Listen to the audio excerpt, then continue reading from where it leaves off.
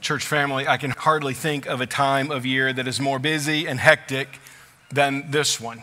And we really do it to ourselves. We fill it with many good things, with shopping and cooking, with family, with buying and wrapping Christmas gifts, with trying to determine which party we will go to, what part of the family we will see, and when we will do it. And it often leads to a lot of stress, maybe even a little turmoil in our homes. It's why of everything we do at Christmas, these Christmas Eve services that we do here on the day before Christmas are probably my favorite. Because our goal isn't to do anything huge. It's not big and flashy. We don't put on a large production for you. Our goal is to sing some Christmas songs, to consider the Christmas story together, maybe to let some children play with fire in a few moments. But to sit in the calm and to be reminded of why we celebrate Christmas together. It is because Christmas reminds us that God is with us. That is why we celebrate this Christmas season, that God is with us. This idea, like the old hymn says, that God would be pleased with men to dwell, is found throughout Scripture. It is one of the meta-narratives of the entire Bible. God dwelling with his people. The story of Scripture actually begins with God alone. There are no people. There is only God, perfectly existing as the Father, the Son, and the Holy Spirit for all of eternity past. We're told in the beginning of the Bible that his Spirit was hovering over the waters of the deep, of the unformed and unfilled world. There was but God alone in the beginning. And not because he needed to, but because he desired to. He created the universe. Everything that we see, everything that exists, God himself spoke into being out of the desire of his own will. Included in this were humans. The first man and the first woman placed in a perfect garden, a surreal setting where they dwelt with God. They had a perfect relationship with him then in the beginning. They knew the intimacy of walking with God in perfect harmony. But they sinned, driving an inescapable wedge between man and his Creator. So from the beginning, we've been left with this question: could that relationship ever be restored? As time passes on and the story of Scripture continues to unfold, we begin to see God restore his presence amongst his people. At first, he does this by word to specific individuals in the story. Some generations after Adam and Eve, sin has spread across the face of the globe, and God purposes in its heart to destroy that which he had created. But he finds favor with Noah and speaks to Noah, giving the promise of salvation, that Noah and his family would be delivered from the wrath that was to come. Generations later, God would speak to a father, and then his son, and then his grandson, Abraham, Isaac, and Jacob. This time, the spoken promise would be that of a blessing, to bless one family who eventually would bless the entire world. Later, God would appear to a man named Moses with a promise of deliverance, because the people of God were under oppression in Egypt, and the time had finally come for God to deliver his people from that oppression and to bring them into the Holy Land. It is on that journey that God begins to dwell with his people. We're told that as the people of God were being led out of captivity in Egypt, that God went before his people as a cloud by day and a pillar of fire by night. He instructed his people through Moses to construct a tabernacle, a mobile temple to be in their midst as they traveled. At the heart of this tabernacle was the Ark of the Covenant. No other item in all of the Old Testament more represented God's presence among his people than this holy Ark. Generations later, through the Lord's king in Jerusalem, David, and then his son Solomon, a permanent temple was constructed, representing God with his people. The ark being placed in the most holy place at the center of that temple.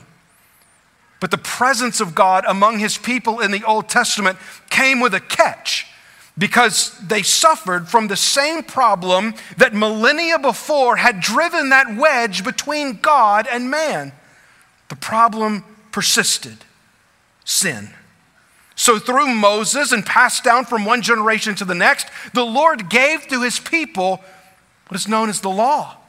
The law was necessary for God's people to experience his ongoing presence because his holiness demanded it. But his people in the Old Testament were absolutely terrible at keeping the law. They abused it, they twisted it, they forgot it, they neglected it, they utterly failed to keep it.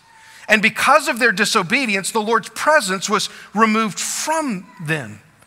They were conquered and oppressed again by pagan lands and pagan kings, and it seemed as if the Lord had abandoned them. But then, through the prophets, God began to speak of his presence amongst his people in a new way.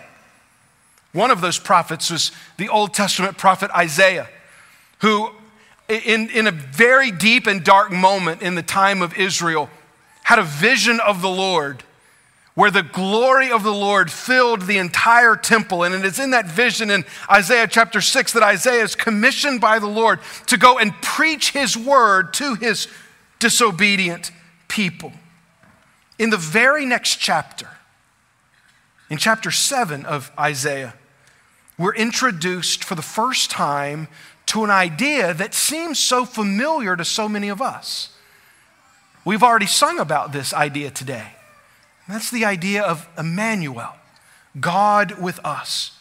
An idea that is so familiar to so many of us today is actually fairly rare in the scripture. That word only shows up 4 times in the entire Bible. 3 of them across 2 chapters in Isaiah, chapter 7 and 8. The first mention of Emmanuel ever in scripture is Isaiah chapter 7, verse 14. Where Isaiah writes, "Therefore the Lord himself will give you a sign. Behold, the virgin shall conceive and bear a son, and shall call his name Emmanuel." So this idea that God would dwell with his people began to take on a new form, a prophetic form, one that the people of God could look forward to, where God would one day in flesh dwell amongst his people. Years go by. Decades, centuries even, until an angel appears to a man in Israel named Joseph, who was betrothed to a woman named Mary. This woman who another angel had appeared to her, telling her that she would bear the Son of God. And the same angel appears here to Joseph and tells Joseph to marry her, even though she is pregnant.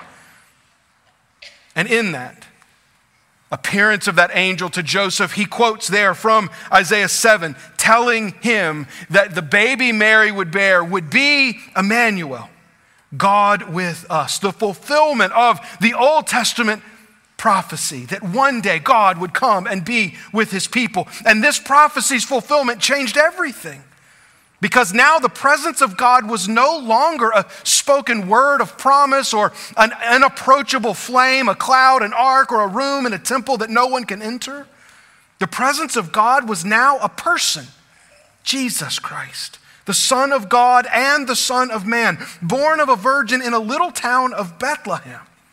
The eternal, glorious, all-powerful, ever-present creator of the universe was born so that God could dwell with us. Emmanuel. But why? Why did it have to happen this way? Did it really require that God would become one of us? When we think about what that truly means, it should boggle our minds. That holy, eternally existing God would somehow become one of us. Writing on this subject, the late Pastor R.G. Lee writes, "What deep descent from heights of glory to the depths of shame, from the wonders of heaven to the wickedness of earth, from exaltation to humiliation, from the throne to the tree, from dignity to debasement, from worship to wrath, from the hails of heaven to the nails of earth, from coronation to the curse, from the glory place to the gory place. In Bethlehem, humility and glory in their extremes were joined. Born in a stable, cradled in a cattle trough, wrapped in swaddling clothes of poverty, no room was found for him who made all rooms, no place for him who made and knows all places. Oh, deep humiliation of the Creator, now born of the creature. But that descent was the dawn of mercy. Because we could not ascend to him, he descended to us. Yes, my friend, it was necessary for God to put on flesh and come to us, because by no other way could man eternally dwell with God. Why? First, because our sin, that same problem that has existed since the beginning, proves that we are incapable of keeping God's law on our own. So Jesus was born to keep it for us. Make no mistake, you and I would have been no better at keeping the law than the Old Testament Israelites. You and I would have been no better at keeping that one instruction that God gave to Adam and Eve in the garden. We too would have all failed to do so as they did. So Jesus came.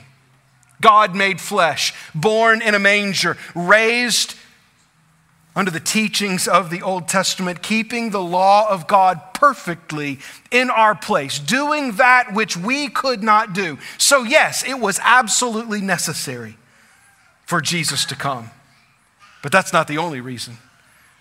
Another reason that it was necessary for Jesus to come is because his holiness demanded a sacrifice for sin that only God himself could offer. So Jesus was born to make that sacrifice for us. The Old Testament law established a system of sacrifices to make amends for sin, but they were never intended to be permanent. They were always temporary.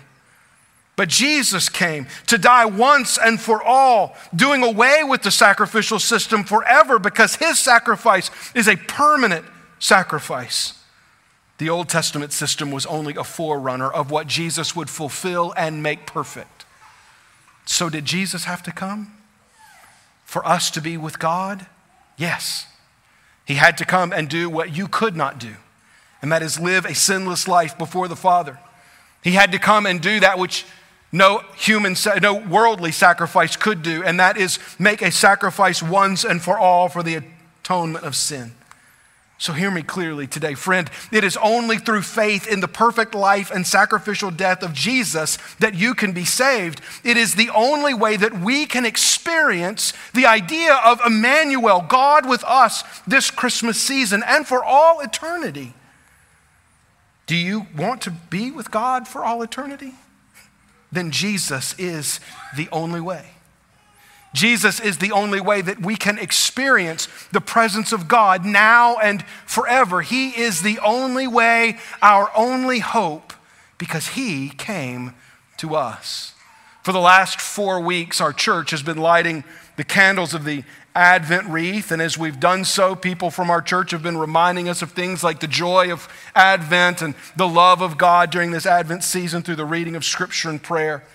And as a part of our Christmas Eve services, we always light the middle candle. The middle candle of the Advent wreath is the Christ candle. It's in the center for a reason, because everything revolves around this one idea, that Christ is with us. This is what this candle represents for us, that Jesus is in our midst, that he is come to bring God to us, to restore the relationship between God and man. Because of Jesus, we now have access to the one true God. This is what we are reminded of this Christmas season.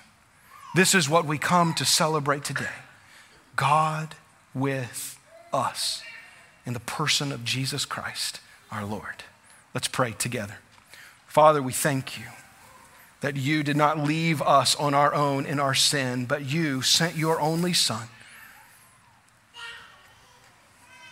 coming to earth, dying in our place that we might be saved.